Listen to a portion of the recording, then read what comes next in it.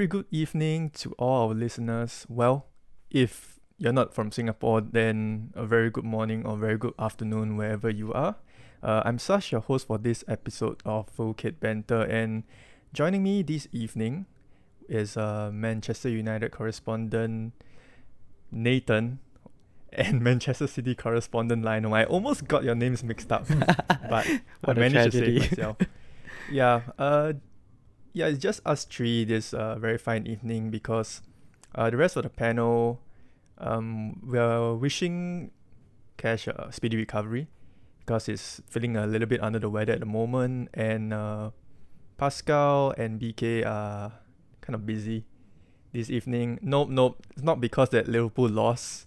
That's not the Liverpool reason won, why though. I'm hosting. Liverpool won, yeah. Liverpool won, but Pascal's just busy celebrating. He was kind of shaking at the knees when Liverpool were about to play because I don't know how true it was when he told me after our futsal session, which we'll be circling back to it very soon. He told me that he was actually worried that Liverpool might kind of slip up, no pun intended, but yeah, it turns out that Leeds are really, really bad. But I digress. Actually, before going to Premier League football, right? FKB, we actually had our, was it 5th or 6th session? But it's actually the 4th session that I joined lah. And it was really fun because I think it was the first time we kind of played the full length of the pitch, right? The regular 6v6 one. Yeah. And we had our very own GoPro moment of the match where, yours truly, I kind of channeled Chelsea because in real life, Chelsea can't score any goals. And it just so happened that this little short snippet of footage, it kind of showed me kind of teeing up to kind of hit the, it wasn't really an open net, but I did kind of hit the crossbar. And Yeah. if you guys did watch the clip, I mean, I'm sure you did. I did kind of claim like, how did that not go in? Because before I hit the shot, I wanted to hit it with like a spin. So let's say it hits like the pole, it could. I mean, in physics, right, it should kind of. Wait, does deflect all this go in. through your head before you take a Yeah, shot? I wanted to hit it Wow. with that spin. Yeah, Okay. and when it kind of did not go in and it deflected out, which was the reason why I said, how did that not go in? Because that was kind of my thinking when I prepared that shot. But Nathan, as the guy who teed up the ball to me, right? I Like, could have gotten an assist right there.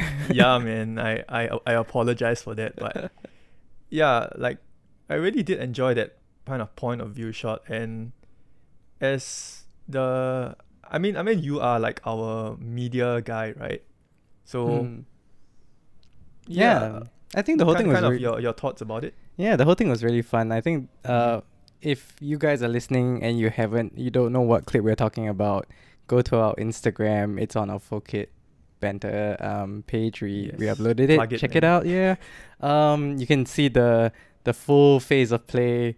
And you would see past there as well. He's not repping Liverpool. He's repping Juventus for those of y'all who don't Yeah, know man, who what a- that is. Like, What a why is he glory doing hunter.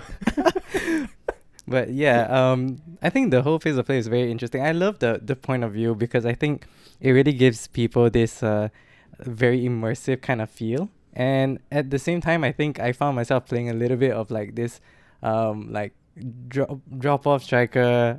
I like that view because me laying the ball off to you, it feels like it's kind of the role that I like to play in futsal, which is like near the front but just behind an attacker. Or I like to lay the ball Firmino off a role, lot. right? Yeah, I think that's what it is. The striker that drops deep, lays it off to someone else, and it was exactly like that. And I think that was a great footage. We may have more clips coming up. I'm still going through it, so just hang tight, guys who are listening. We may put out more stuff as well. Overall, I think the game was really enjoyable. The bigger pitch and the bigger goal post made the game more interesting. I think it gave more people like the motivation to take shots from a little more distance. And it let us play like kind of different rules than the usual futsal rules, right? So we had no half Yeah. court rule. You could take the shot from distance. You could get in the box as well. Yeah. And then that even motivated like some. I think there were like maybe 1 or 2 goals scored from the corners, right? Someone like crossed it in and then someone kicked it in as well. So yeah, Someone like like Lionel. Yeah, it was a quick. It was a Oh quick yeah, restart. I remember that goal. That was good. Yeah. Yeah. Yeah, Yeah. that was from Dane. Shout out Yeah. Dane if you're listening to this. Dane to Lionel. Yeah, Yes. it was kind of like a quick reset. Very Yeah. very Lampard-esque late run to the box. No one tracking you, and Oh. then yeah. I don't know if we got that on camera, but that would have been so good. I remember that Yeah, straight right. into the middle of the box. Yeah. No one saw the run. And Yeah. leading up to the match, right, when the pitch attendant who was kind of helping us to set up the pitch, I'm not sure if he installed magnets on the crossbar because we Right. seem to be hitting the There were crossbar at a least lot like during that period. I don't know, 7 I or know, 8 right? shots hit the bar. Yeah, I myself hit it at least twice, I think. And then including me, man. yeah, That yourself? shot. and Prashan, shout out Prashan. He hit it Yeah. like 4 times or something like Yeah, that. dude. Just but yeah, overall just a very enjoyable game, and I think the man of the match for that kind of 2 hour period, it has to be Nathan, your friend, right? His Yeah, name he goes by Hong. Hong. Yeah. Yeah. Oh yeah, we call him Hong. I'm not sure if we got it on camera, but he scored like a hat trick in 5 minutes. The guy is channeling some like some Haaland Guy is regen insane, man. with the dribbling skills of I don't know like Messi, but the Mm. scoring boots of Haaland is he's but he plays quite regularly. Yeah, like we can see that. Yeah, that's clear. Yeah, I think it's great. I think we have a nice mix of different caliber players, but we're all there to have a good fun Yeah, time, we're just there to have a good time, man. yeah. Yeah, and no injuries. Like, was this the first session where I none mean, of us left injured? Yeah, to be fair, a lot of the injuries are self-inflicted, but Yeah. but yeah, this was the first time I think we didn't see anyone hobble off. Beeks was the closest one to it. I think he felt something in his ankle, Yep. but yeah, I think first time no serious injuries. So yeah, Mhm. that was great. Yeah. So, Lionel, any last thoughts about the futsal session before we go deep into what happened in the Premier League last weekend? Yeah, I mean most of it were covered by you guys. I enjoyed how we had a larger goalpost to shoot at, because I think it gave me a bit more incentive to take shots as well, and I did score quite a few. And overall, I think like Nate said, it's a good mix of different level players, so like at least it keeps the game fun. And yeah, I think I hope that we are able to do more sessions in the future, and also maybe get more footage on the GoPro so that we can let our viewers take a look at exactly like how is it like to play futsal for those who don't really play futsal, and just a bit of fun here and there, like the shot that you miss or hit the crossbar and stuff. Yeah, I think I really enjoy the sessions, and I hope for future bookings we can get places with larger goalposts. Oh yes, just for the listeners' knowledge, right? We played at Sky Park Arena, which is located at King Albert Park. at the top of Sim Derby building. You can just exit left of King Albert Park. So shout out Sky Park Arena. Yeah, not a sponsored post, but you guys have not a a good. sponsored You post. guys have a great. If you all want to sponsor us, I mean, yeah. Feel free. I mean, dude, we have like 360 camera, we Yeah. have GoPro. it's really Shots, like eh? we're doing more than just giving them some plugs. Yeah, We're man, like- it's publicity though, free Yeah. publicity. All right, so back to the circling Premier League. to Premier League action. I think we're gonna start off with the game that kind of kicked off game week. Was it 31? West United versus Arsenal. So it literally was a game of two halves. Arsenal came out and took the lead, and then when they got the second within 10 minutes, I think the goals were 3 minutes apart from each other. I kind of thought, oh man, West Ham are in for it, because I remember walking out of, back a little bit back to our futsal session. I remember after we had lunch, and then we were walking out, I did say that, I think Arsenal, they're gonna like destroy West Ham. And when they were 2-0 up 10 minutes into the game, I thought, yeah, it's gonna be 4-5-0. And then it didn't turn out that way, because in the second half, not really sure what happened, not really sure what was said in the two different dressing rooms, but Arsenal kind of bottled it. They did a massive Spurs, and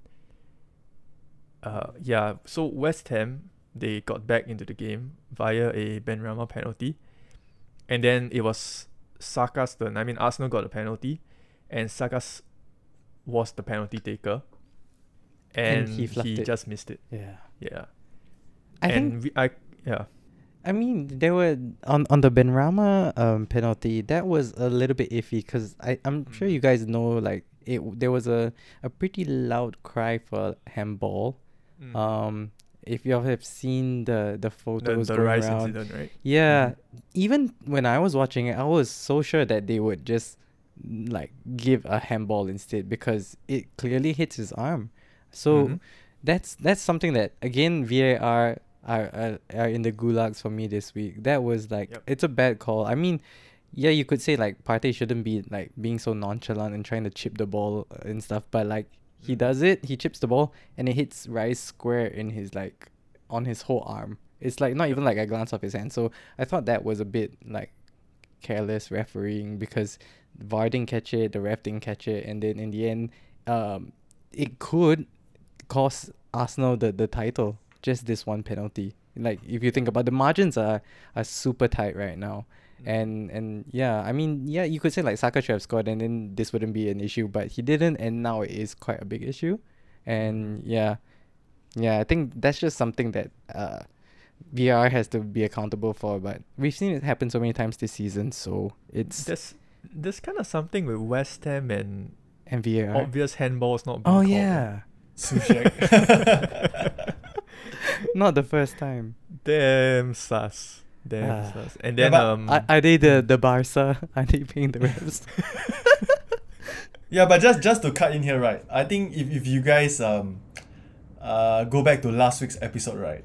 I actually mentioned that I feel that West Ham could cause an upset and pick up a draw. Yeah, you did. Yeah, you were kind of banging that drum after futsal as well. Yeah, so to be honest, when I think Arsenal went 2-0 up at around the 13th minute, if I'm not wrong, and then correct me if I'm wrong, but after I saw that scoreline, I was about to tune into the game. Then when I saw that scoreline, I was like, I think Arsenal are just gonna run them, gonna rinse them through the entire 90 minutes. But then when I saw Benrahma get that goal back, I was like, okay, I think something could be brewing over here. And then I quickly game on, man. And then I switched on the tally, and then true enough, I think they got the second goal. It was kind of like because I also did catch the Arsenal-Liverpool game as well. It's exactly like what you said. It's a tale of two halves. Arsenal dominating in the first, and then just bottling in the second. So it's interesting because like they played so much better in the first half. I think but West Ham could barely touch them. The ball was moving like super fluidly. They were like the Arsenal of old. The tiki taka was like on another level. The only thing that they had for them was Antonio, and Antonio's such a beast. Like he did superb, man. He did superbly. He is one man like carrying the ball up the field, and then he will beat three people, and then he will just drag the whole team up the pitch. It's crazy. I think he's literally the kind of striker that West Ham needs, and they have him, and then like they just use him fully, like utilized to his one ability. It's like the game plan is give it to Antonio, and then let him like carry us up the pitch, and then hopefully we get a set piece. And they did it, and it was successful. It's such a unique game. It was strategy. A very Drogba-esque performance. Kind of. You defend deep, you just lob it up to your big, strong frontman, tall, pacey striker, and then you just bring your entire teammates back into the game. But is it fair to say that Arsenal are the glass cannon team of the Premier League right now, because it's like a carbon copy. I mean, going back to what Lionel said, it's exactly what happened in the Liverpool match where Arsenal score extremely quickly. They come out of the blocks, they get 2 quick fire goals, and then they just don't know how to control the game, and then they let the opposition team back in. And the way I look at it, it's 4 points drop from winning positions back to back. And I'm sure somewhere deep in the back of the Arsenal players' minds, if there was no seed of doubt before, there should be seeds of doubt now. And I'm not saying that because I'm like a rival fan. It's just that psychologically, being dealt these 2 draws after being in such commanding position, it has to do something to like your mindset. Your mindset. And Arteta, who has been like in the running for manager of the year, right? I'm not sure what he has to do, but he has to straighten this mentality out now, because this is the mentality of what we expect from the white half of North London, not the red half. You know what's interesting? I've always wondered, there are some managers who employ this tactic. They have a set player who comes into the game to just close the game off. You know what I mean? It's like it's like Chelsea and sea gags, it's like it's like I'm not sure using Chelsea and closing out games while winning. I mean the attempt is to do that. Like Ten Hag does it with McTominay or Fred. It's like, okay, it's maybe we're leading by a goal, it's the 70th to 80th minute, take off the striker, bring on a defensive midfielder to just try to strengthen the midfield. I don't see Arsenal doing that. They don't have anybody that can come in and bolster the midfield a little bit more. Like who? Like El Neni? Jorginho's not a closer, is he? He can slow down the pace of the game, and he's quite good when being pressed, but he has that mistake in him as well. He's easily you can nick the ball off Jorginho, I think. As in being a Chelsea fan and watching Jorginho, I understand what you mean by he has certain moments where he has lapses of concentration, and when he gets dispossessed, because he's not that athletically quick, so he can't really cover like spaces, and he can't really retrieve the ball back quickly. But I think Arteta, like what he's been doing recently is especially when I think the West Ham game, Lionel, you caught that the second half, when they were in the second half and they needed to close off the game. I think he brought on more attackers. He brought on Trossard, right? Like he was trying to get more goals to instead of doing the Mourinho, like let's just sit back and protect the last bit of the lead and waste time. Like that's not the Arteta way. And I think as much as that's great, like he's sticking to his sort of philosophy. He doesn't want to play park the bus mentality. I think there is some kind of like credit that you can give to managers who know how to close off a game as well and secure the bag. That's what it is. At the end of the day, like you need to get the 3 points. You have to do whatever it takes, right? It's very similar to it's very similar to Brendan Rodgers in his second season at Liverpool. Like they could attack, but when it comes to game management, trying to close out a game, he seems to struggle with it. Like I remember him bringing on Jorginho, like it's an extra pair of legs in midfield, right? But at the same time, he brought off Partey for Trossard. So it's like you are not really strengthening your midfield. You're kind of weakening it a little bit. I'm not sure why Partey was being brought off. I kind of thought that, okay, you bring on Jorginho and you leave Partey on so that it's like a little bit more defensive. Because at the point of time, I think Saka just missed a penalty, so Arsenal was still 2-1 up. So maybe the right move was to bring on Jorginho and leave Partey. I mean, in hindsight, what unfolded was that Bowen scored the equalizer, and then Arsenal, they could not get the third goal. But yeah, just the substitutions were a bit weird to me. Yeah. Like, I mean, to add on, right, like I feel like for Arteta's case, I think earlier Nate you mentioned, I mean as much as he's adamant about his philosophy of playing a very nice, attractive, beautiful type of free flowing football, right? But at the end of the day, right, we have to remember that football at after 38 games, right, it's a game of like ones and zeros, right? At the end of the day, the team that gets the most points will come out as the victor. So Wow, that's some Michael Owen analysis, man. yeah, no, so no, so like for Arteta's case, right? Yeah, I agree. The substitutions are very weird, and like I think Nate made a very good point. They don't have that one player to say kill off a game, like to kill off the tempo of the game. Like I think, for example, Liverpool. Okay, back then they have Thiago, right, who can come in and kill off the entire game by slowing down the tempo. And I think that is something Arsenal really need right now. But like the substitutions Arteta makes is also very predictable. It's always Jesus off for say Trossard, and then maybe Odegaard off for like a Reece Nelson, or say it could be a Fabio Vieira, and none of these players like offer a defensive boost to the team where it can help them kill the game. And I think like for Arteta's case, right, he should have already realized that Arsenal's defense at the back is very leaky, and like and like if let's say you don't have that players to to boost the defense in that midfield position, right, then maybe they could experiment and switch it up by doing a 5 at the back. I mean, it may not be pretty, right, but at least get the 3 points, man. It's like now they have already dug themselves into this position, inviting unnecessary pressure, especially for their young players who maybe they don't have enough game time or experience to cope with such pressure. And I'm gonna tell you, man, I think in the next game against City, right, I think the anxiety will be very, very they'll be wearing their hearts on their sleeve. It's gonna be a very, very nervy game for them.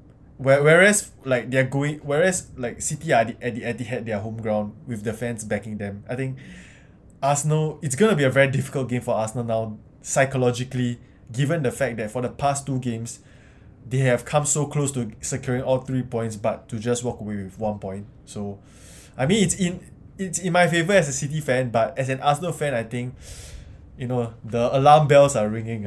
Very dangerous statement to make on this podcast because of a famed FKB curse, but Yeah, it's true. I mean, I mean, fair play, man. You're sticking your neck out there, knowing what may happen.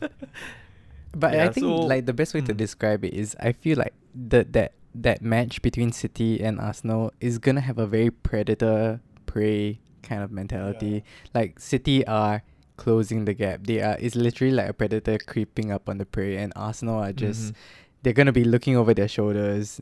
When during the match, they'll be thinking if we lose this, they've caught up. If we lose this, you know what I mean? That is that kind of thing that will be eating at you. They'll be thinking we can't lose, we can't afford to lose, we can't make mistakes. And it's that kind of like thought process that I think affects you in the game, and you make mistakes because of that. Whereas City have every right to just be like calm and just be like, you know what? It's okay. Even if you don't get them this game, the pressure is still going to be enormous on them for the next few games.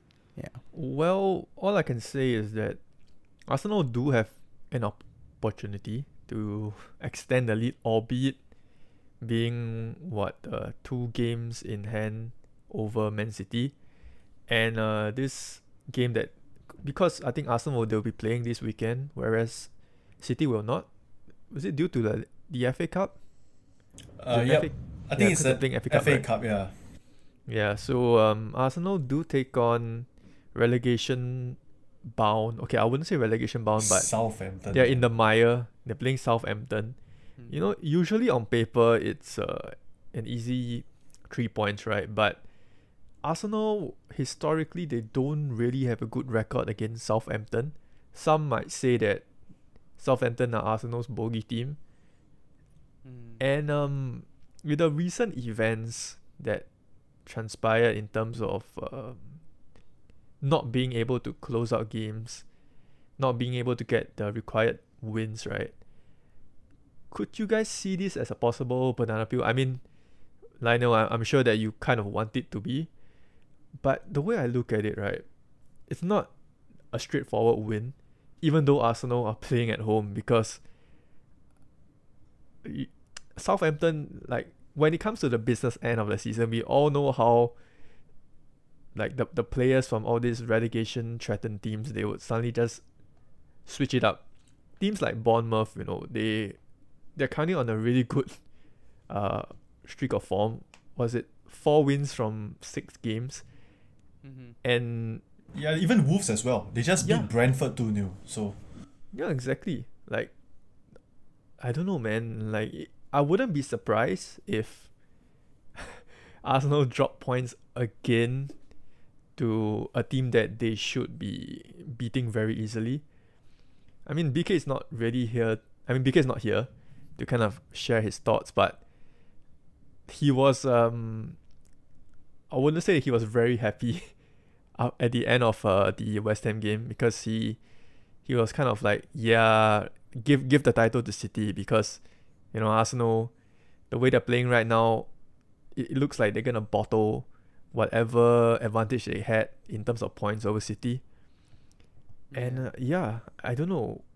It's weird, man. It's like it'll be a shame if Arsenal don't really make it, don't really kind of cross over the line to win the title, because they have been the team of the season so far.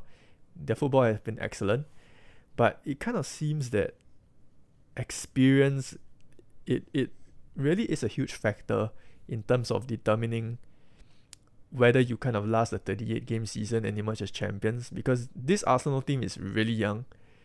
Obviously, most of them have not won like a league. I mean, or not even a cup. Most of them. I mean, FA Cup aside, but it kind of seems that they're struggling a little bit in terms of the mental side of the game. In terms of, we don't need to play beautiful football. I mean, Nathan, like, going back to like the Sir Alex Ferguson years, right? Like, I do remember like the first 2/3 of the season, you guys could be playing really attacking, free-flowing football. And when it comes to like the latter 1/3 of the season, you guys would be getting 1-0, 2-0 wins. Just get your 2 goals and then shut up shop. It was similar to Mourinho's Chelsea, where I think half the times they would literally just when the ball comes to you and you're a defender, right? You just boot it out. They're not even trying to do a counter attack. You just boot the ball out. Yeah. And then no like nonsense defending. right, and then when the attackers are trying to get across in, you don't have to try to steal the ball and then counter. You just slide the ball and get it out. Yeah, just make the pump it to the tempo corner really flag, right? bad. Yeah. So that they don't even get like foul people. Just just stop the play, so the that dark arts, right? exactly. And you would know it, because that's how you close out a game. You know what I mean? Yeah, that's how you win championships, man. Yeah. Playing ugly but effective football. But it seems like this Arsenal team, they know how to play football, but when it comes to results-oriented football, they don't know, which is the reason why they are like conceding so many goals that they shouldn't be conceding. Yeah, so I know, just before we wrap up like this particular topic, do you think Arsenal get back to the winning ways against Southampton? I think yeah, like, I think, sorry to cut you off, but I honestly think that on paper, it has to be a W for them. Like, they cannot not win, Like, you slip up against Liverpool at Anfield, okay, it's fine. You slip up against West Ham, I think, who are battling for relegation. I think that's kind of like going down the slippery slope already. And if you like lose to Southampton or even draw against them, right, I think the psychology of the players and the fan base, right, would be like just in total chaos. Like, they will be so panicky and so worried, and then every game from now until the end of the season is like a ticking time bomb for them. So like, and like, I think recently Southampton lost to Crystal Palace 2-0 as well. So like, I feel like, if they don't win now, if they don't seize this opportunity to extend their lead to 7 points, right, which can actually help them when they visit the Etihad, right, I think it seems like the possibility of City actually snatching the title away is becoming more and more like a possibility, which I honestly wouldn't have said this a couple of weeks ago. So it's all in Arsenal's hands, man. But this has to be like nothing less than 3 points for them. Yeah, I agree with him. I think the every game now for Arsenal is gonna feel like a final. I think they can't afford to lose. They can't afford to draw. They have to play to win every game because that City machine is coming for them. That's the only thing. I don't see City dropping points, and if City doesn't drop points, Arsenal can't afford to drop points. That's just the state that we're in now for. And the run-in is not very favorable to Arsenal as compared to City. So they've got to look at every match and be like, this game is a must-win. Every game is a must-win. They're all finals from now to the end. And I think that's going to be massive, you know? Yeah. That's going to decide the title. Yeah, I mean, since we're already on the topic, Lionel, do you want to get us into why City will win the league for the third time in a row? I mean, yeah. I mean, like I've said like a couple of episodes ago, and I'll say it again now, right? I still feel Arsenal are the favourites. Like they don't have an excuse to not win the title. You know, like they are out of all other competitions. The Premier League is the only one competition that they are in.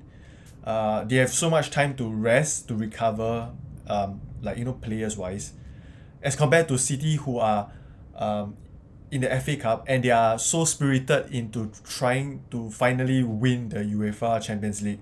So, and honestly, I would say that as a City fan, my heart is in the Champions League lah. So I think that it's more of a priority to City fans. In general, I would say 9 in 10 of City fans would say that, but I mean it's still not an excuse not to contend for the Premier League, right? And I will still feel that Arsenal, they are definitely the favourites despite the negativity in the Arsenal ground. But with a loss or a draw at Southampton, right, I think the possibility of us winning becomes higher and higher. I think after the West Ham game yesterday, I saw that apparently like bookies' favourites is for City to win the title, and it's like what 63 or 65%. And then I mean honestly that odds shocked me lah, because like statistically sure I think City have won the past couple of has dominated the league in the past couple of years, right? But you have to look at it from an objective standpoint, and I feel like Arsenal, you know, they have no excuse to not win it. So I still feel they are the favourites. But you know, if like what Nate said, right, if they are gonna treat every game like a final, right, do the players have the mental capacity to treat the next 7-8 games as a final? So that's the question. Can they perform perform consistently over and over again, treating every game as a final? So that is something that, you know, only time will tell. But I hope that they can't lah. So we'll see how it goes, you know. Yeah. When you are the bookies' favourites for the Premier League title, you're hunting down Arsenal, but the only thing you can think about is the Champions League, man. That's must be good to be a City fan. That's some elite mentality. You know, there was a time when Chelsea fans could have that kind of mindset, but I digress. So, easy work against Leicester, man. The robot doing it again. 32 goals in, 31 games? Yeah, 31. Yeah, just one more goal to surpass Mo Salah's record as most number of Premier League goals scored in a Premier League season. The guy's just insane, man. In his first season.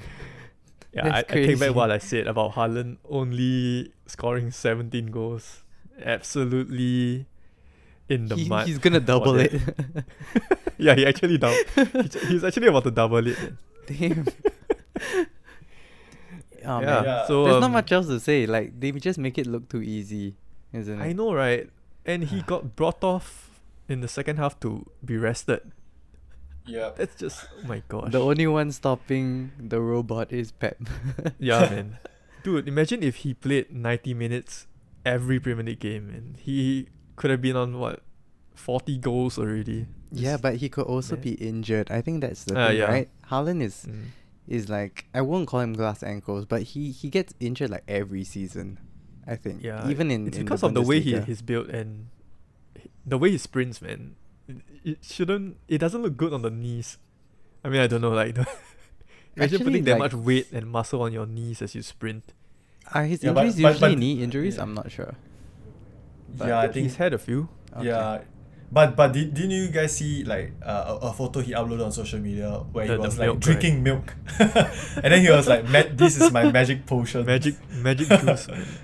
Oh, magic potion. Yeah. Yeah. He should get sponsored by like Meiji or whatever they drink in the UK. Yeah, some vegan milk. But anyway, yeah, Lionel, kind of share your thoughts on what happened in the Leicester match.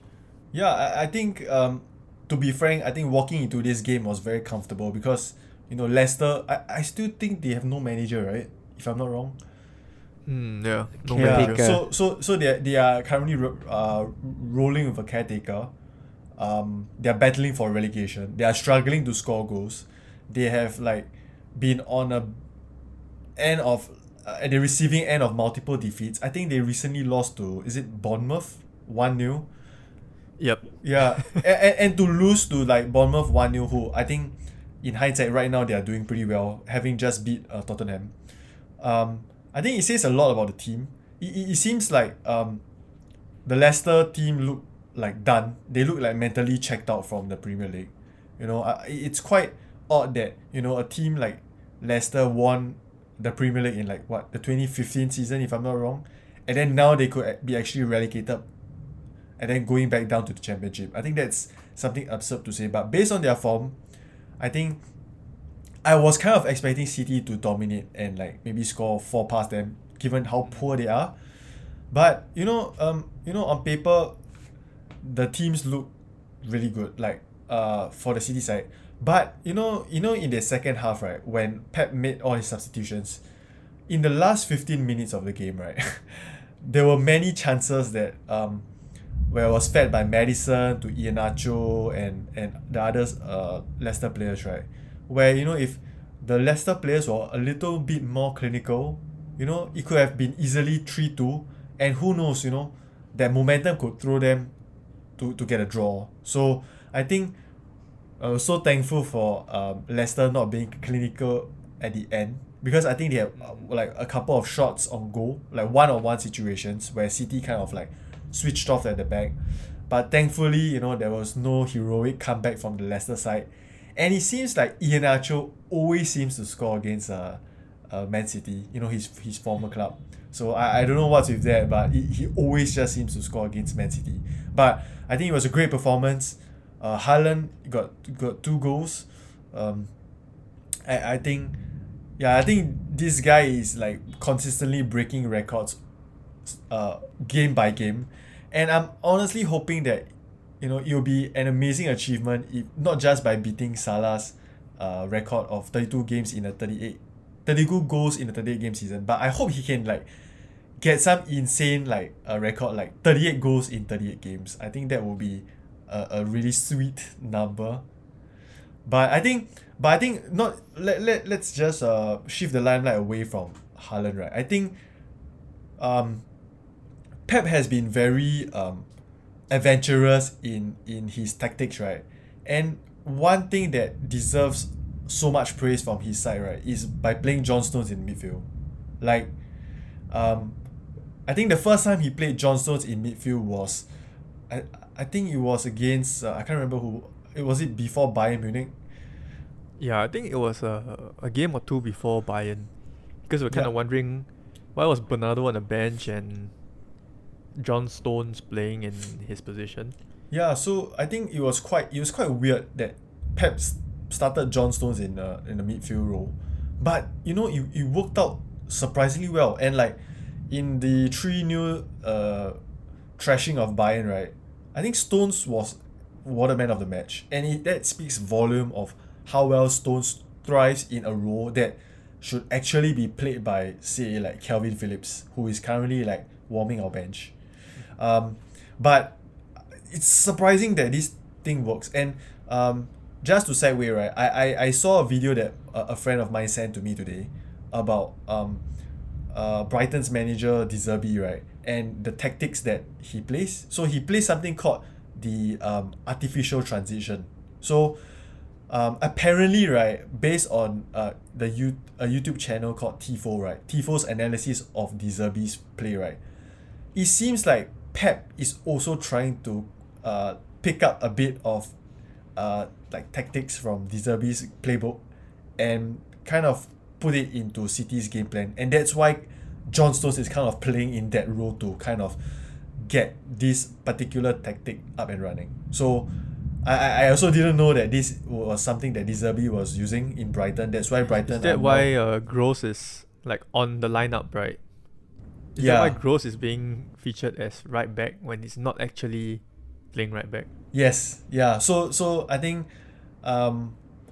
Pep really did quite a bit of his analysis on why, you know, Brighton is doing so well, and I think he kind of like put it in his playbook, and then, you know, be a bit adventurous, and Yeah, it seems it's a like it's little bit working. like the it's a little bit like I mean, sorry to cut in. It was when Pep was in Bayern, and then Philip Lahm, who is a right back, suddenly found himself in midfield, and it's somewhat similar to like what I want to call him Lahm's regen, Joshua Kimmich of Bayern as well. Also started off as a right back, but then found himself in midfield. So I think it's the Pep kind of has this in his locker where he finds that you are technically sound and you can do a job defensively on the right hand side, he will slowly kind of shift you to that right DM position. Mhm. Hasn't he always been doing this with Cancelo though? Like Cancelo No, was Cancelo- practically an attacking midfielder for most of last Yep. season. Mm-hmm. Yeah, no, as in, I think Cancelo last season was more of like a fullback running the flanks, and then like early But this this season. season he kind of shifted to like that playmaking DM position. But obviously he fell out with Pep, so he got booted to Bayern, and then I think Pep needed someone to fulfill that position, so he got Stones to do that. It kind of seems that way. And surprisingly, it seems like it brings out the best of like other players around him as well to go forward. Mhm. So I think, Mhm. you know, Pep, whatever you're doing, just keep doing it. I have faith in you. Just bring the UCL home, man. They could actually do it, man, with the Hey, let's not Norwegian jinx that, Android. man. Let's not jinx that. yeah. So guys, Leicester City, man. What do you guys think? Premier League champions, was it 7 years ago, and they could actually get relegated now. Football's a weird thing. And I don't know, man. Do you see like one other team that is worse than them? I mean, okay, not one other team. Sorry, three other teams that are worse than them. One of them being Southampton, Bournemouth. right? I mean, not Bournemouth. Southampton. I think Yeah. Everton. Everton Everton. are just as bad to me. I think so. I mean, they have Daesh, but I think the Daesh train has kind of left like like there was a new manager bounce, but I think, Mhm. correct me, have they lost 2 games in a row or something like that? I think Yeah. I think it's they're starting to Yeah. I mean, their true colors are back. I mean, they just Mhm. aren't that strong of a team. Mhm. They don't have kind of chemistry. I think they were just playing with pure passion in that that match against Arsenal. That was the match that suddenly everyone Yeah. thought like, okay, they're back. You know, they can push on and kind of clear themselves away from relegation. But I don't think that's happening, and I think they are quite similar to Leicester. I think both teams are.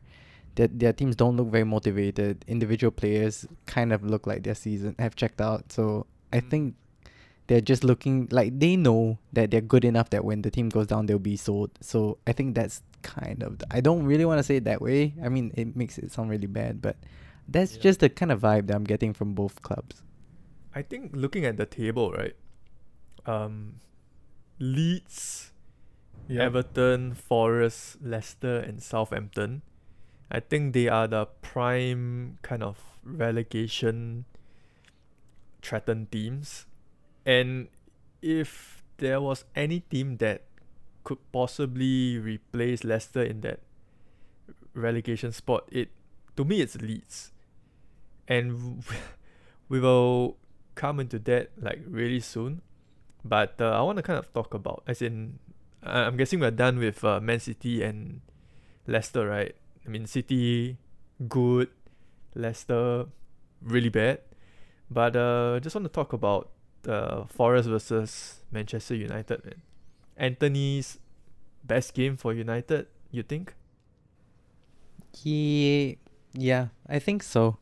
I think he's this was the one game that he kind of did more than just cut in and shoot on his left foot. This like he actually got an assist that was quite smart. And I think that reverse pass to Dalot was quite intelligent, and he used Weghorst's like diagonal run as like a decoy. Like, you know, the defenders got dragged to him, so then he just slipped it into through the defense line. So I think quite smart. And the rest of the game he was quite active. I don't think he was the man of the match, but like that's still Bruno. I think to me Bruno had a really really good game.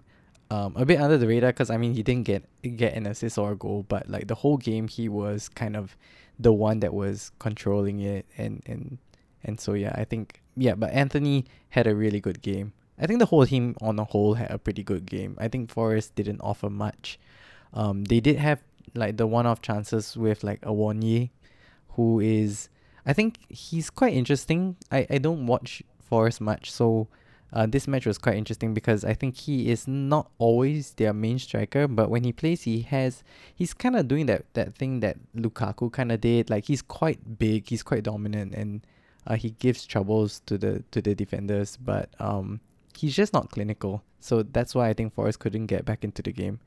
But besides it was a good 3 points because Forest at home, not an easy opponent, as some of the traditional big six boys have found out. Liverpool and Chelsea. But it seemed that you guys controlled the game a lot. Could have scored more than the 2 goals. And Dalot's first goal for Man United, and must be it's not his first goal for United, but it's the first Prem goal. Oh, sorry, Premier League goal, right? Yeah. First Premier League goal for United. He scored in different playing cups that before. Unorthodox left back role, over Malaysia, who, I mean, to be honest, has not really been that good defensively. I mean, offensively, he does a job, but a little bit defensively suspect. But he's quite a young guy. But yeah, Dalot doing Dalot things, man. I mean, he really has improved in the attacking sense. I know it's kind of harsh on him. Like, was it a season ago? I kind of called him like, he attacks like Wan-Bissaka, but he's just flashy, but there's no end product. But this season, credit to Ten Hag, man. It seems like he has kind of honed his attacking, what do you call it? Attacking prowess a lot more. His balls into the box have been great as well, and kind of rewarded with a goal. But actually, for United, like the thing that's letting them down a lot more now is that they have been trying to put more balls into the box, but Weghorst, for whatever reason, is not that guy. Like, he doesn't score that kind of like goals. I think if you go back like 1 or 2 seasons, and if in the box you had a Ronaldo or a Cavani, I think we would have a lot more goals from crosses. Like, our goal difference is horrendous if you look at the table. We're in single digits, is it, or like somewhere around there, or maybe like 10 now. I think we were at 9. It's really bad for a team that is in third spot. It's crazy. So I think that has to do with the fact that we barely win. Like, when we win, it's just like by the skin of our teeth in terms of goals, and so that's been something that we need to become more dominant at. But it's also because when we lose really badly. So we let in a ton of goals as well, like the Liverpool match, for example. So it's been something that I think that Ten Hag has really worked on very well with the team. There's not much else to say. I think everybody has just improved a lot this season, except Maguire, who had another really bad game. I don't know if you all caught the game, but like he was giving me heart attacks. He's really shaky. And at this point in time, I would have just been like, bring on my guy, the guy who's been left out. Oh no, what have I forgot his name? Lindelof? No, Lindelof played. What's his name? Oh my gosh. You mean a centre back? Yeah. Jones. Jones, right? Yeah. Jones. I was about to say Stones. Then I was just like, wait, no, Stones is SP. But it rhymes with Stones. Yeah, Jones. It's Maguire had a really. I mean, he got better in the second half, but the first half, I think he almost scored another own goal almost. So it's I think now you mentioned earlier, Lionel, that Arsenal, it's not about injuries, right? Theirs is a mentality thing. But for United, being in all the competitions that they can still be in, our injury list is really long. Rashford's out. Martial's back, but like Sabitzer got injured just before the match started. He was supposed to play. And then Martinez and Varane, both our first choice centre backs, are out due to injury. Shaw's out. So a lot of the players, Garnacho's It's a out. very patched up side that I think would start in the FA Cup against City, right? It reminds me of the time where I think United were in the Champions League and we played PSG with kids.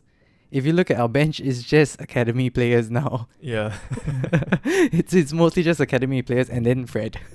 So you guys won. yeah. You guys beat PSG.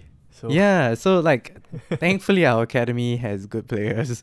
So yeah, that's one thing good, but it is kind of worrying that and I knew this would catch up, and I was telling this to my dad who was watching that game with me. I was just like, this is bound to catch up because we play like a weekday match, then we play the weekend, then we'll play another weekday match, then we'll play the weekend. For United, it's and we still have like Seville, and like even though we kind of bottled that as well, like a 2-goal lead, and then we scored 2 own goals in the second half, the team is really fatigued and they're like injured left, right, and center. So it really goes to show that it may seem really nice to be in all competitions, and I think United fans wouldn't trade that for anything, but at seeing how it affects the team right now, I would have kind of like given up one, I think, just to so that we end the season stronger. Right now we are. So yeah, which one would you give up?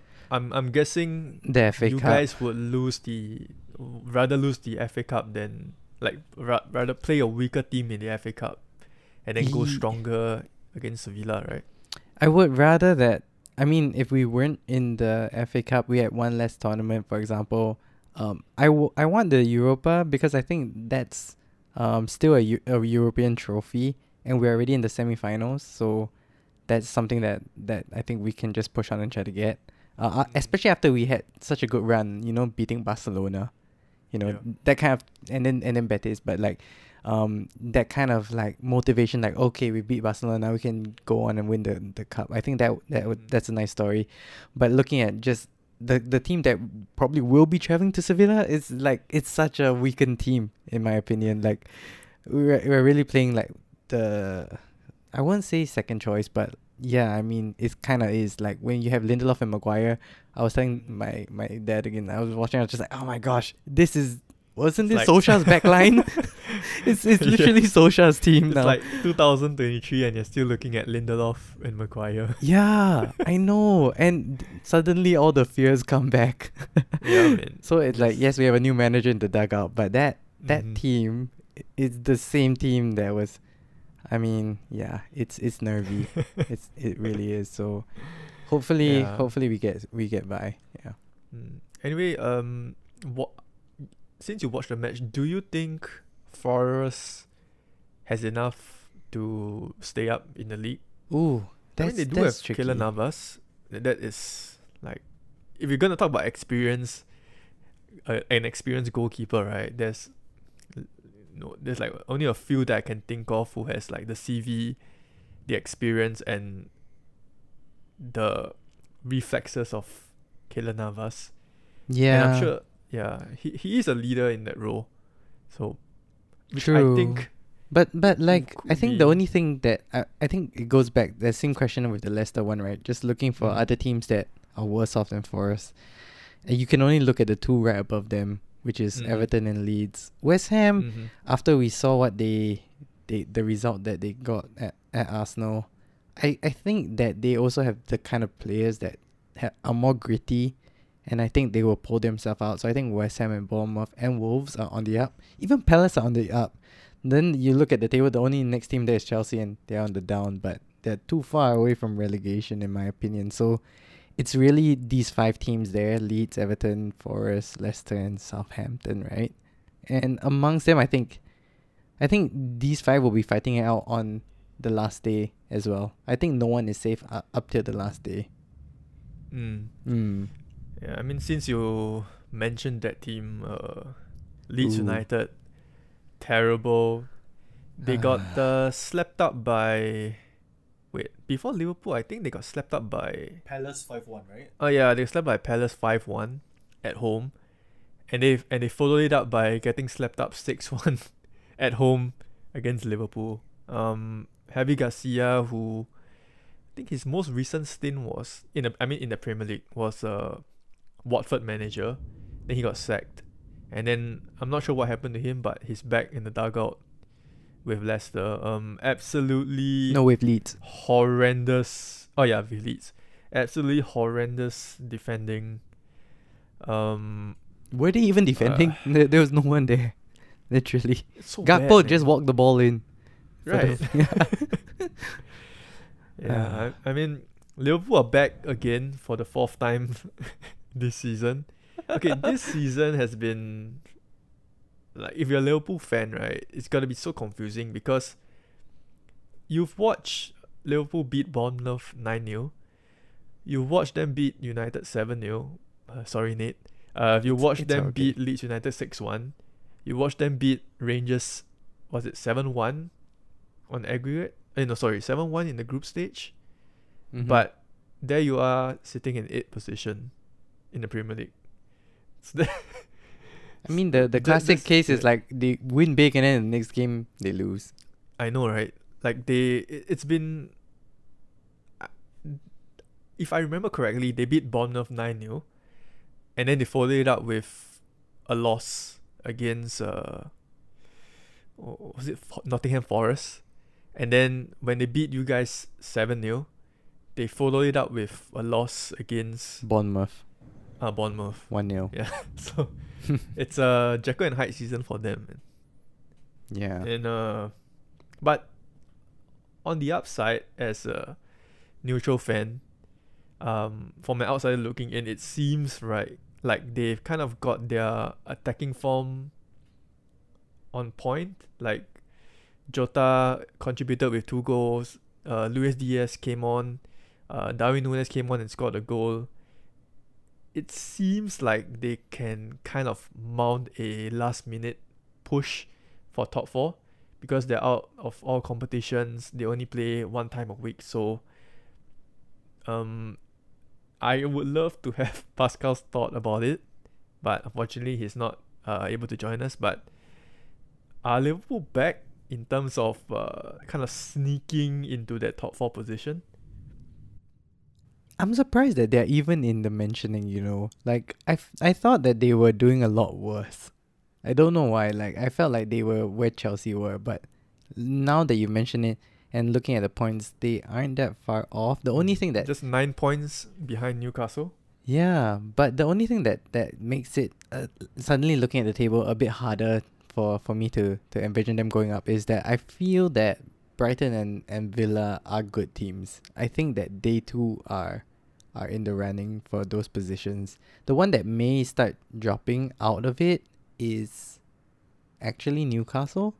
Like, they're a bit higher up, but their form of late is a bit worrying sometimes, I think. And then Spurs are this weird team. Like, they also don't feel like they should be up there, but yet they are. You know what I mean? Like, they've done enough to get results, even though they don't play particularly very well or very good football anymore. That kind of shows how bad like the league has been besides Besides Arsenal City and Man Arsenal. City. Yeah. This horrible. And Leeds, man, if, like I said before, if Leicester were to find one team above them currently, which could kind of replace them in 19th, I think Leeds are in free fall, man. I'm not sure what Heavy Garcia could do because, yeah, they are a decent attacking side on their day, but in the Premier League, if you don't have a sturdy defense, right, you're just asking to be relegated. A la, you guys remember Blackpool? Wow, yeah. They were like really easy on the eye, right? But couldn't defend, couldn't keep a clean sheet. I can't recall if they did keep a clean sheet when they were in the Premier League though. I can't remember. Maybe they had like one. I think for me, like the team that kind of fits that kind of description is Norwich. I thought Norwich had pretty nice like attackers as well. Like Cantwell when he was there, like they would attack quite well. They had Snodgrass as well, so they were banging in like free kicks. But then the defense was like letting in 2-3 goals every game. So it's just like, what was the point? You know what I mean? Yeah. At the end of the game, I think they had one of the they were relegated a lot earlier than the rest. I think they were rock bottom the last time. So yeah, even now with Southampton are at the bottom, but they could still crawl their way out if everybody else does badly. So that's just how this season has been. Like the bottom clubs, there are so many of them, unlike in the past where there was only one very obvious weak team. Now there are like quite a few. So it's gonna be tricky, but I think Leeds definitely are on the down. So if they don't do something or anything, I think they would find themselves below Everton and Forest. And so the thing is that I like Leicester, so I would rather Leeds be relegated than Leicester, man. Yeah. What about you, Lionel? What do you think? Yeah. Oh, you mean in terms of who deserves to go down? Who deserves to go down? Who would you prefer out of between Leeds and Leicester? As in to survive or the way as in to survive or like their style of play? Okay, who would you like to keep in the Premier League? Leicester or Leeds? Yeah. To be honest, because of how they like make their mark in history, it will be Leicester. But I feel like they don't deserve to stay up. Yeah. Is it because of what they did to Rodgers? Like they got rid of him? No, I just feel like, like Leeds, well, I don't know, man. Like I feel like in my lifetime of watching football, Leicester has created history, but I've not really seen Leeds in my lifetime doing the same thing. But I feel like right now at this juncture, Leeds don't deserve to go down as badly as Leicester do lah. Yeah. I think we're still like charmed by that Marcel Bielsa first season Leeds. You know what I mean? That that swashbuckling, attacking, full of running Leeds, but they aren't that same team now. You know what I mean? It's a bit like if that was still the team, then I would hope that they would stay up just because they stick to their guns and they play their kind of football. But this kind of Leeds team, especially after they've already sacked Marsh, I don't know what they do. Like I don't see an identity as well, and so I can see them going down, especially with how porous they are. Like even last time when they were full of attack, their defense wasn't that great, but now they are neither attack and yeah, they have but no at least they defense. were like fun to watch, right? Yeah, they were, but now they aren't great. So I don't know. I mean, they still beat us recently, but that's football. Yeah, football is a funny old game, but yeah, I mean, since I think we're pretty much done with this Leeds and Liverpool. Yeah. So on to Oh wait, we should talk about one thing, which is Trent becoming a midfielder. Trent. I think I called this, I think I said this in multiple seasons of FKV, and I think we've all said it as well. Why doesn't Trent who has this gem of like Wait, a is it- wand of a left foot, right? Why don't we just Mm. move him up? Because he can't play defense anyways. He's never like switched on. He's always caught out at the back. He doesn't see the running man behind him, and he gets beaten by tricky Okay, wingers. so who played right back because in the lineup, right, it shows Trent at right back, but during the game itself, it's similar to what Pep did with Stones, like You think it becomes a he 3-man moved defense? 3-man defense. Oh, Yeah, apparently, for that game, right, I heard that it was Konate covering Trent whenever he goes to midfield. That's why, if you notice, I think apart from that one goal that they conceded, which was kind of Konate's error, I think the system kind of worked well because I think the three at the back played well into what Klopp wanted to achieve. But it's just that I think the real question now is that, okay, this tactic worked against Leeds, right? But will it work against the other teams that, have more bite? I think that's the question. yeah. Well, they Yeah. can. I mean, good thing they can experiment this against pretty. I wouldn't say that they're bad, but their relegation fodder as well. Nottingham Forest. I mean, it kind of makes sense, right? Like Trent as a right back doesn't really do the defensive side of the game well. But we all know how good he is if he's pushed up more forward. But I'm not sure if like I do agree with what you say.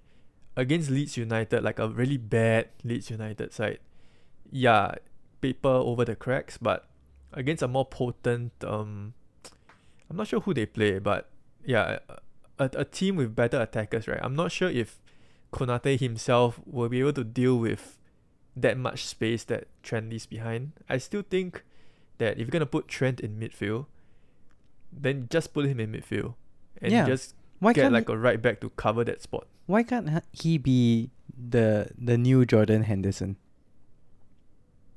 You gotta ask Klopp, man. But like, do you feel that he could be? Yeah, I mean, we kind of seen what he did in that deep lying position, but it's maybe it worked because there were more men in midfield, and they could play like a back three, because then again it's Leeds. But I really like to see them against a stronger team, like let's say I wouldn't want to say Brighton, but maybe West Ham.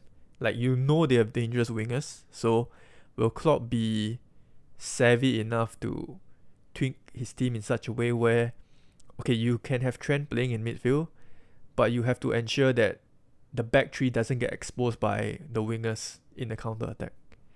So, yeah, maybe we'll see that against Forest. Not that sure, because they do have tricky wingers. Yeah, that's What I true. remember. West Ham is the game after Forest. Yeah, And then after that is Tottenham, which also have like yeah. pretty I mean, tricky they have wingers. Son. Yeah. And and Kulusevski.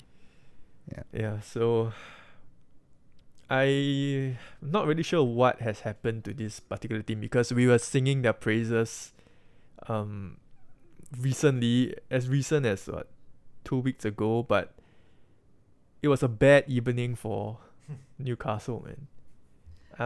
I didn't catch a game, but I know that Pascal did. And offline he did mention that this game was very, I think, was it end to end, the way that he described it, or was it very there was a lot of action from the way he was talking about it. And I did catch the highlights. It did seem that Newcastle had their fair share of chances, but to me, Villa were very clinical. I mean, Watkins was very clinical. Yeah, he's in great form. Yeah, and credit to good old Unai Emery, man, managed to unlock the best out of Watkins. It seems like his stats have improved a lot in terms of his finishing ability. We know that Watkins is a very battering ram type of striker, but one of his main weaknesses was he wasn't composed in the box. He would always rush his shots. But he has been really clinical, since Emery has arrived. Like, it has been almost a goal a game, or is it? Oh, it's a goal a game since Emery was appointed as Villa manager. And Jacob Ramsey, man, like, who needs Jude Bellingham when you have Jacob Ramsey? So They look alike. yeah, they look alike, and it doesn't strike me. He doesn't strike me as a goal scoring type of midfielder, but he seems to be getting in the box a lot. Could be instructed by Emery to kind of have this partnership with Ollie Watkins. But never would I have thought, right, when I was looking at the table, that Aston Villa would be where they are now.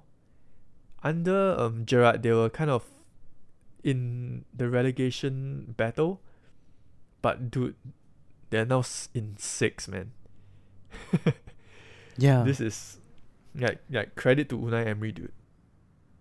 I think Unai Emery was a very shrewd appointment. Like, he's underrated. I think what he did at Arsenal was he kind of inherited a club in transition. He had a lot of players that were still had the kind of mentality of like how Wenger wanted to play, and then he also had to try to bring in his own ideals while trying to integrate like quite big personalities like Aubameyang and Lacazette, and having to pick his main striker and all that stuff. I think it wasn't easy, and the team didn't have that kind of solidity, or didn't have that kind of the way to play tactics like Arteta does, because Arteta came from the school of Pep, the kind of like Manchester City dominance in terms of possession and moving the ball around. Arsenal always played like a silky kind of passing game, but they don't always dominate possession.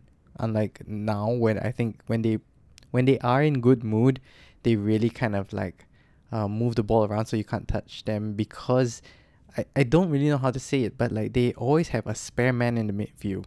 You know what I mean? If you've watched Arsenal play, they always have this one guy who they're off the ball running is why they keep this like possession game so high, because they always run into space, and then they know where to look for this extra guy in the midfield.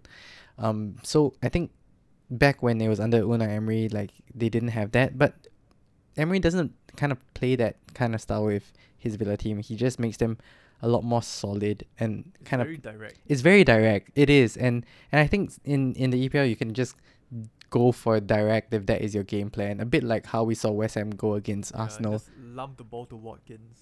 Exactly. Like and defenders, if that is the game plan. I mean, we see that like strikers like Watkins, like Tony, like Ivan Tony, right? They're all the same kind of characters. Like they know how to hold the ball, but they also know how to like spin the defender and then suddenly go on the attack. So this is, yeah, I think it was quite smart, and we're really seeing him kind of thrive at Villa. So good on him.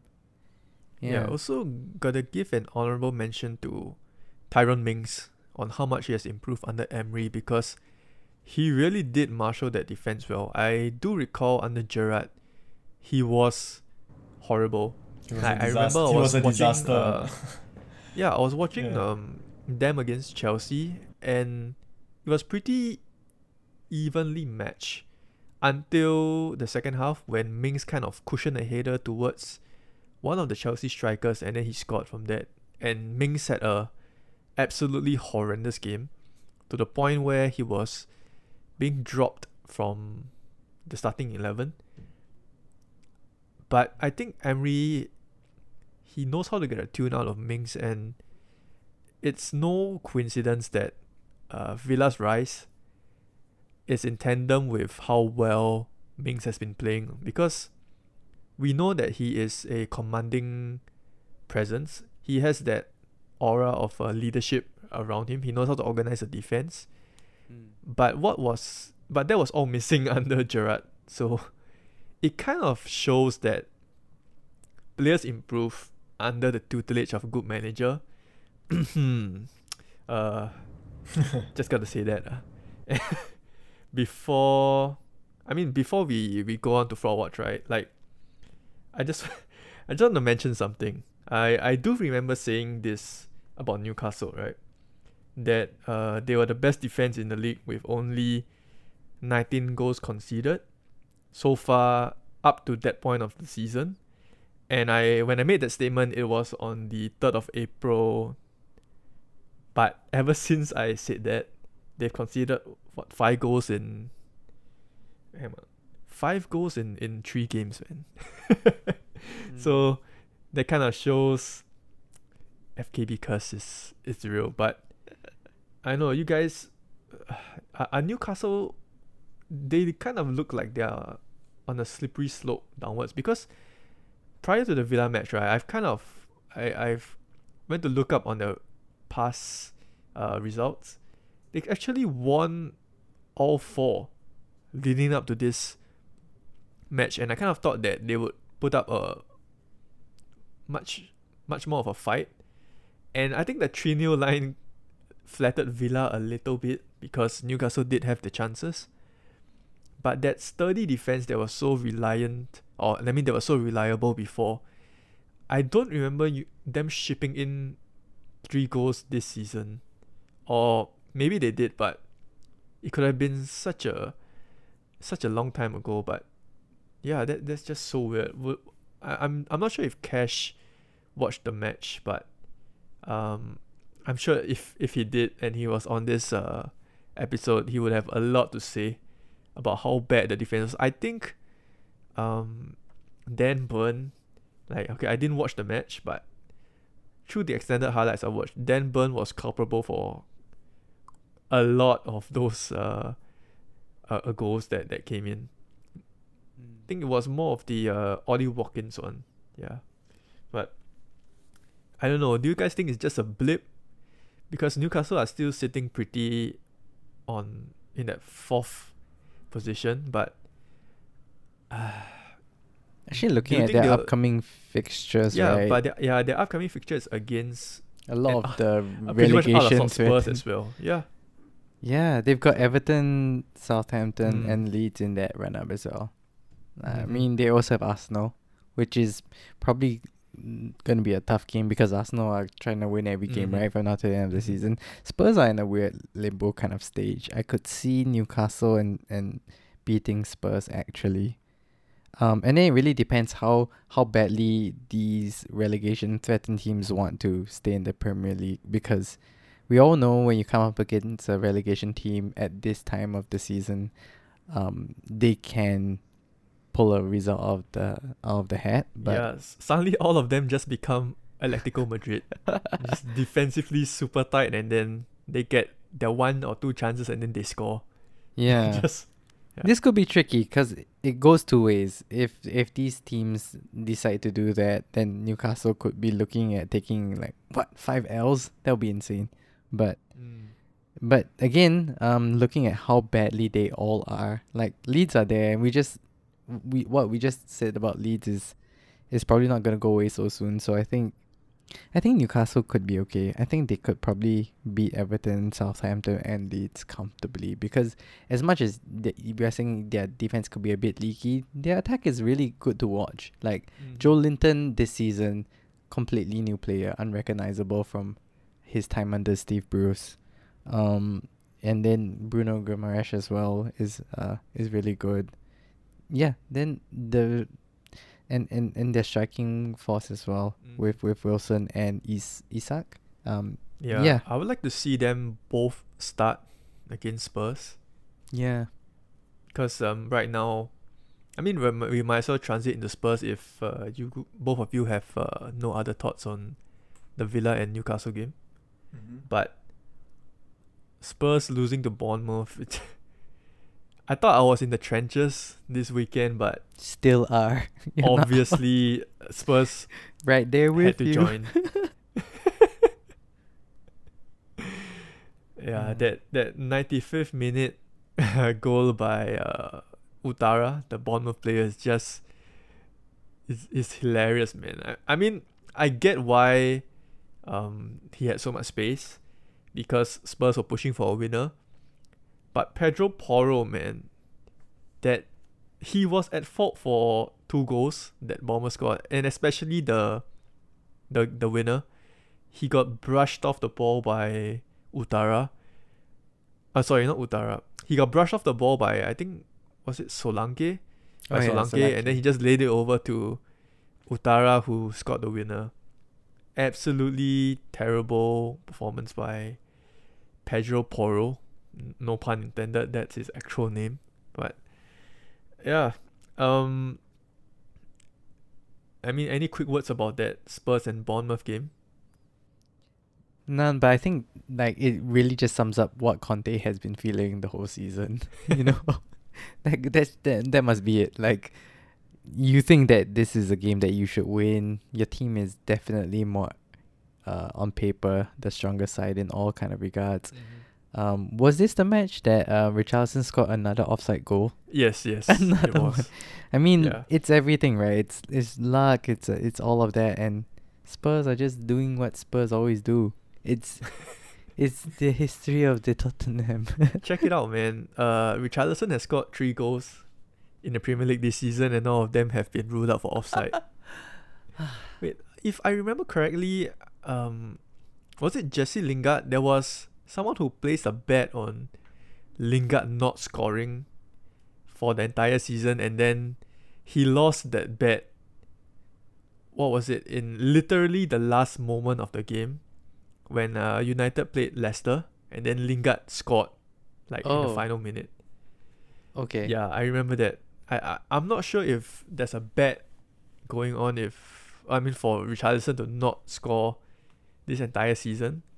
I might actually go for it, man. If I actually see that bet in SG Pools. I don't think it's in SG Pools, but Let's see. yeah.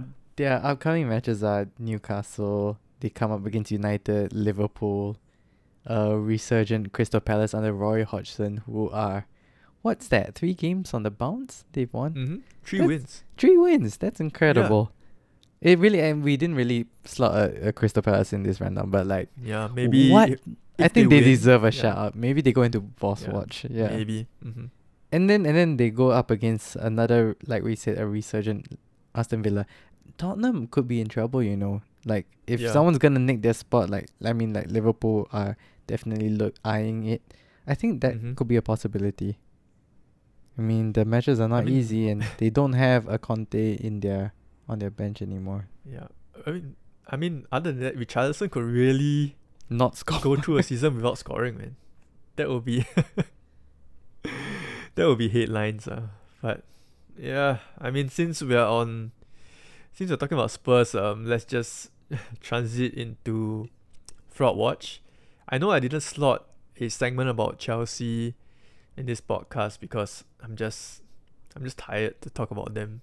So I'm just calling this Fraud Watch segment the Chelsea segment, and from now until this season ends, they will be perpetually on Fraud Watch. So guys, any nominations for either Fraud Watch or Boss Watch this week? Wait, is there anything that we can say about the Chelsea match? Just Brighton are good lah. So it was really just dominance on one side? Yeah, like, okay, you look at the stats, right? Brighton dominated at the bridge. It was what, 68%, 60 something percent possession. And Chelsea, who are the home team, they had like 30% possession. And the goal that they scored was via deflection. Whereas Brighton could have had more goals if not for the brilliance of Kepa, who kept us in the game. I got nothing much to say, man. Like, going so defensive at home, it just speaks volumes, and I just want this season to end, man. Just Lampard, I would have rather preferred Bruno to kind of take that interim position until the end of the season than give the reins to Lampard, because imagine you're a player of Chelsea, right? And the manager who got sacked because he was leading Everton into relegation is actually hired again to kind of see you through the season. And I know that Lampard is a Chelsea legend, but I'm judging Lampard as a manager, not as a player. Like, sentimental value doesn't really mean that much to me right now, because yeah, Lampard is a great player. It's kind of like Ole, man.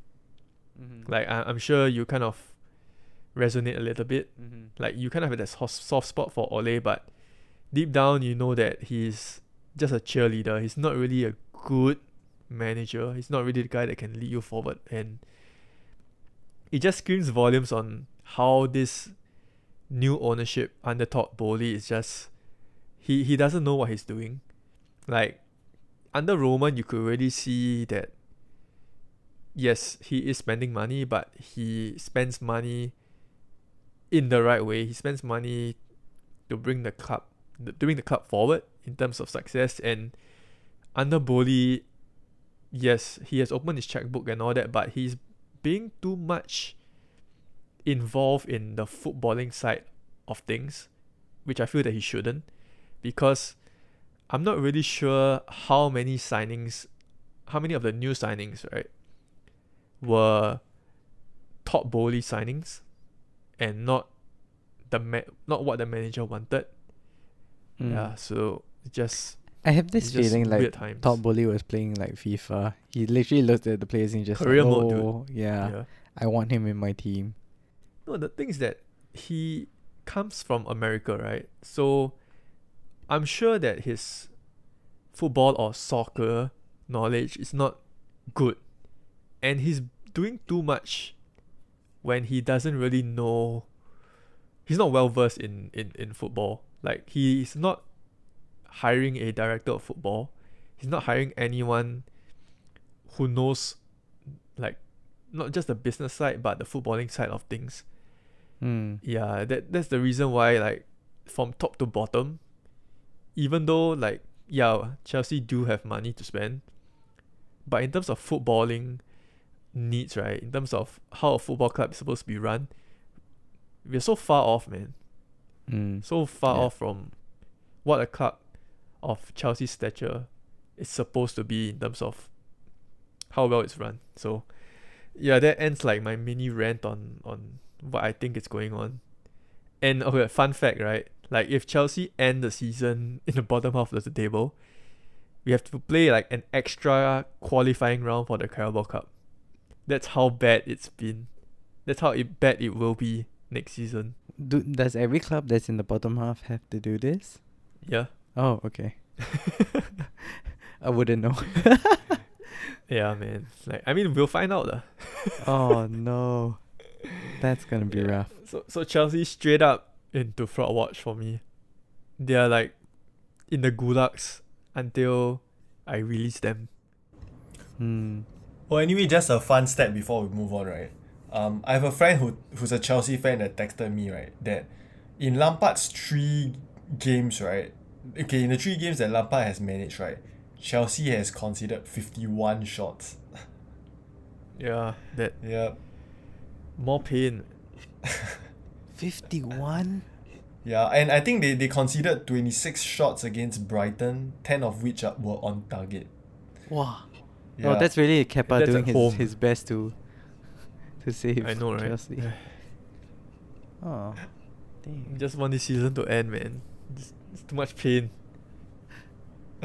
Oh man, really feel for you. I think I would say that I would not have expected Chelsea's season to go like this.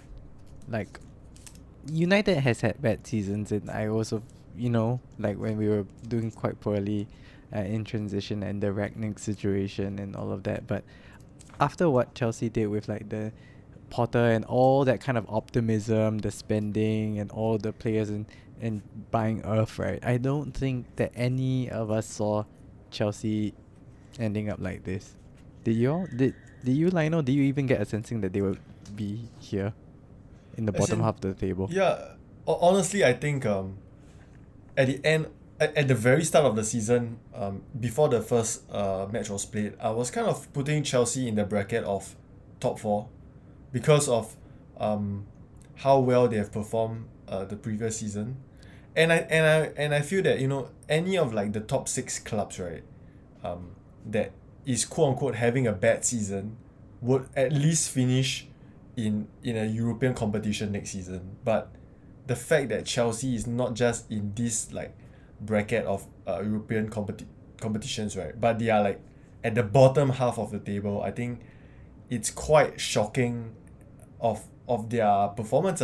But I think it also shows how competitive this league has become. Like with teams like Newcastle and even most Brighton. recently Aston Villa and Brighton.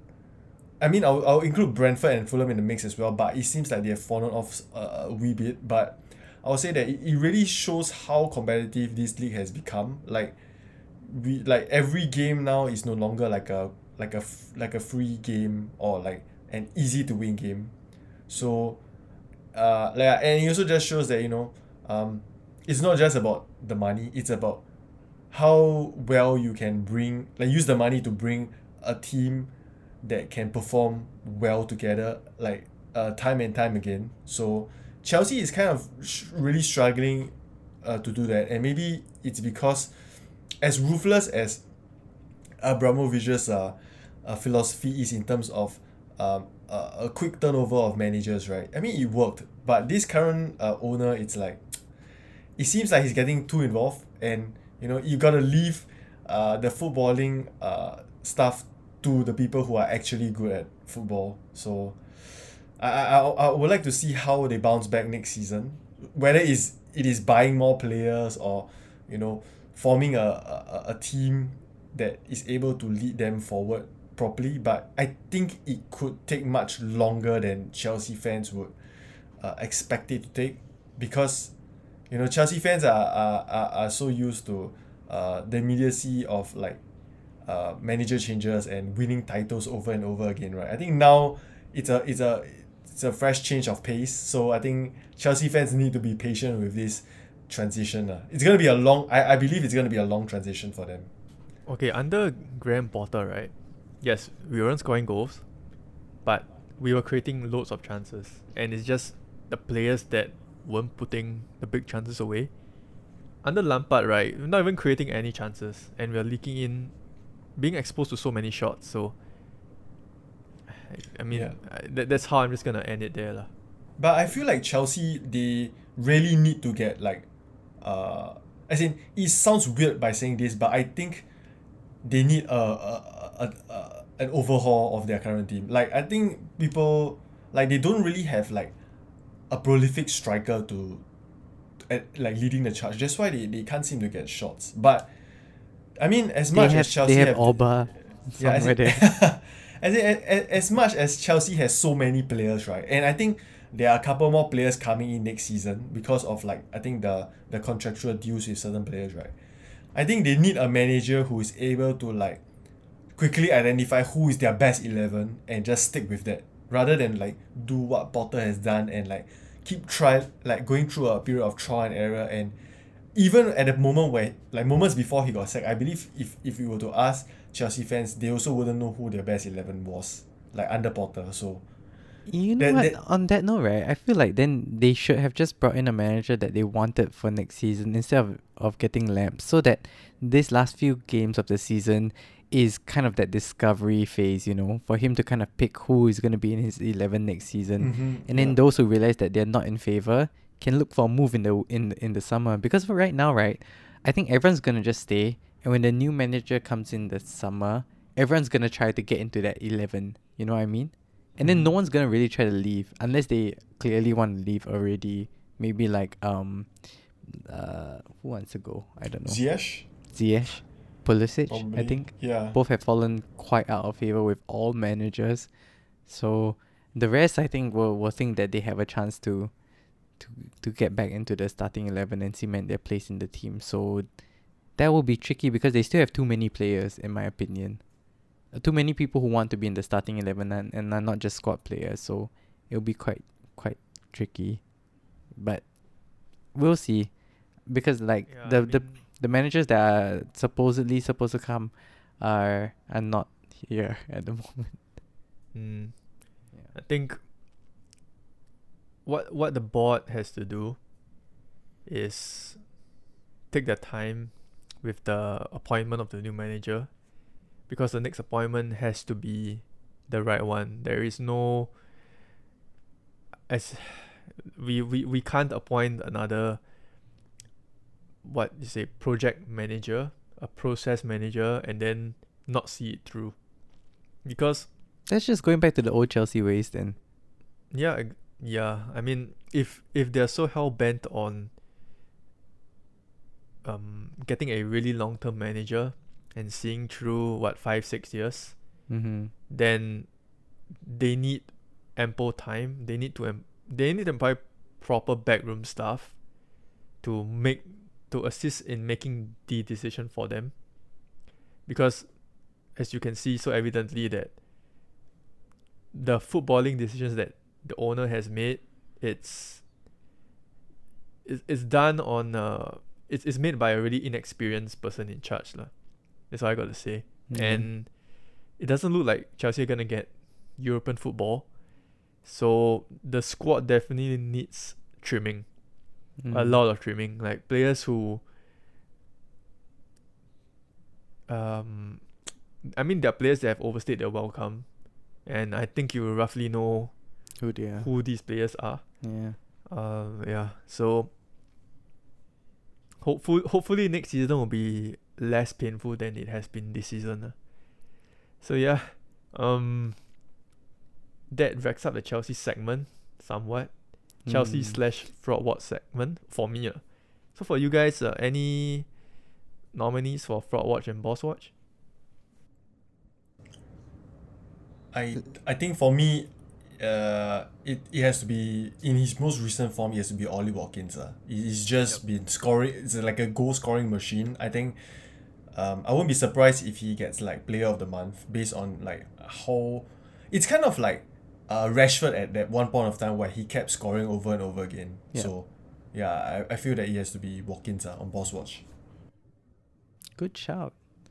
For me, I think Boss Watch would be.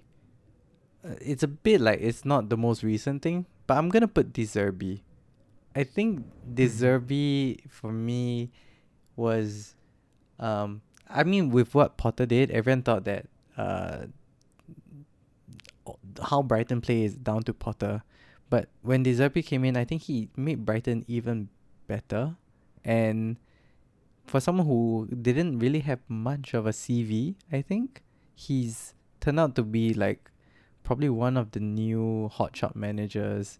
Again, it's exactly like what Potter was when he was at Brighton. Like he became the hotshot manager that the big clubs were looking at. But I quite like how, I think like how we say like Ten Hag has made each individual United player better. I think De Zerbi's doing the same thing. Mitoma under Potter didn't look half as good. You know what I mean? I think under him, we've seen like Solly Marsh improve as well, and Gross as well. So I think that's great. I think he's quite an underrated manager.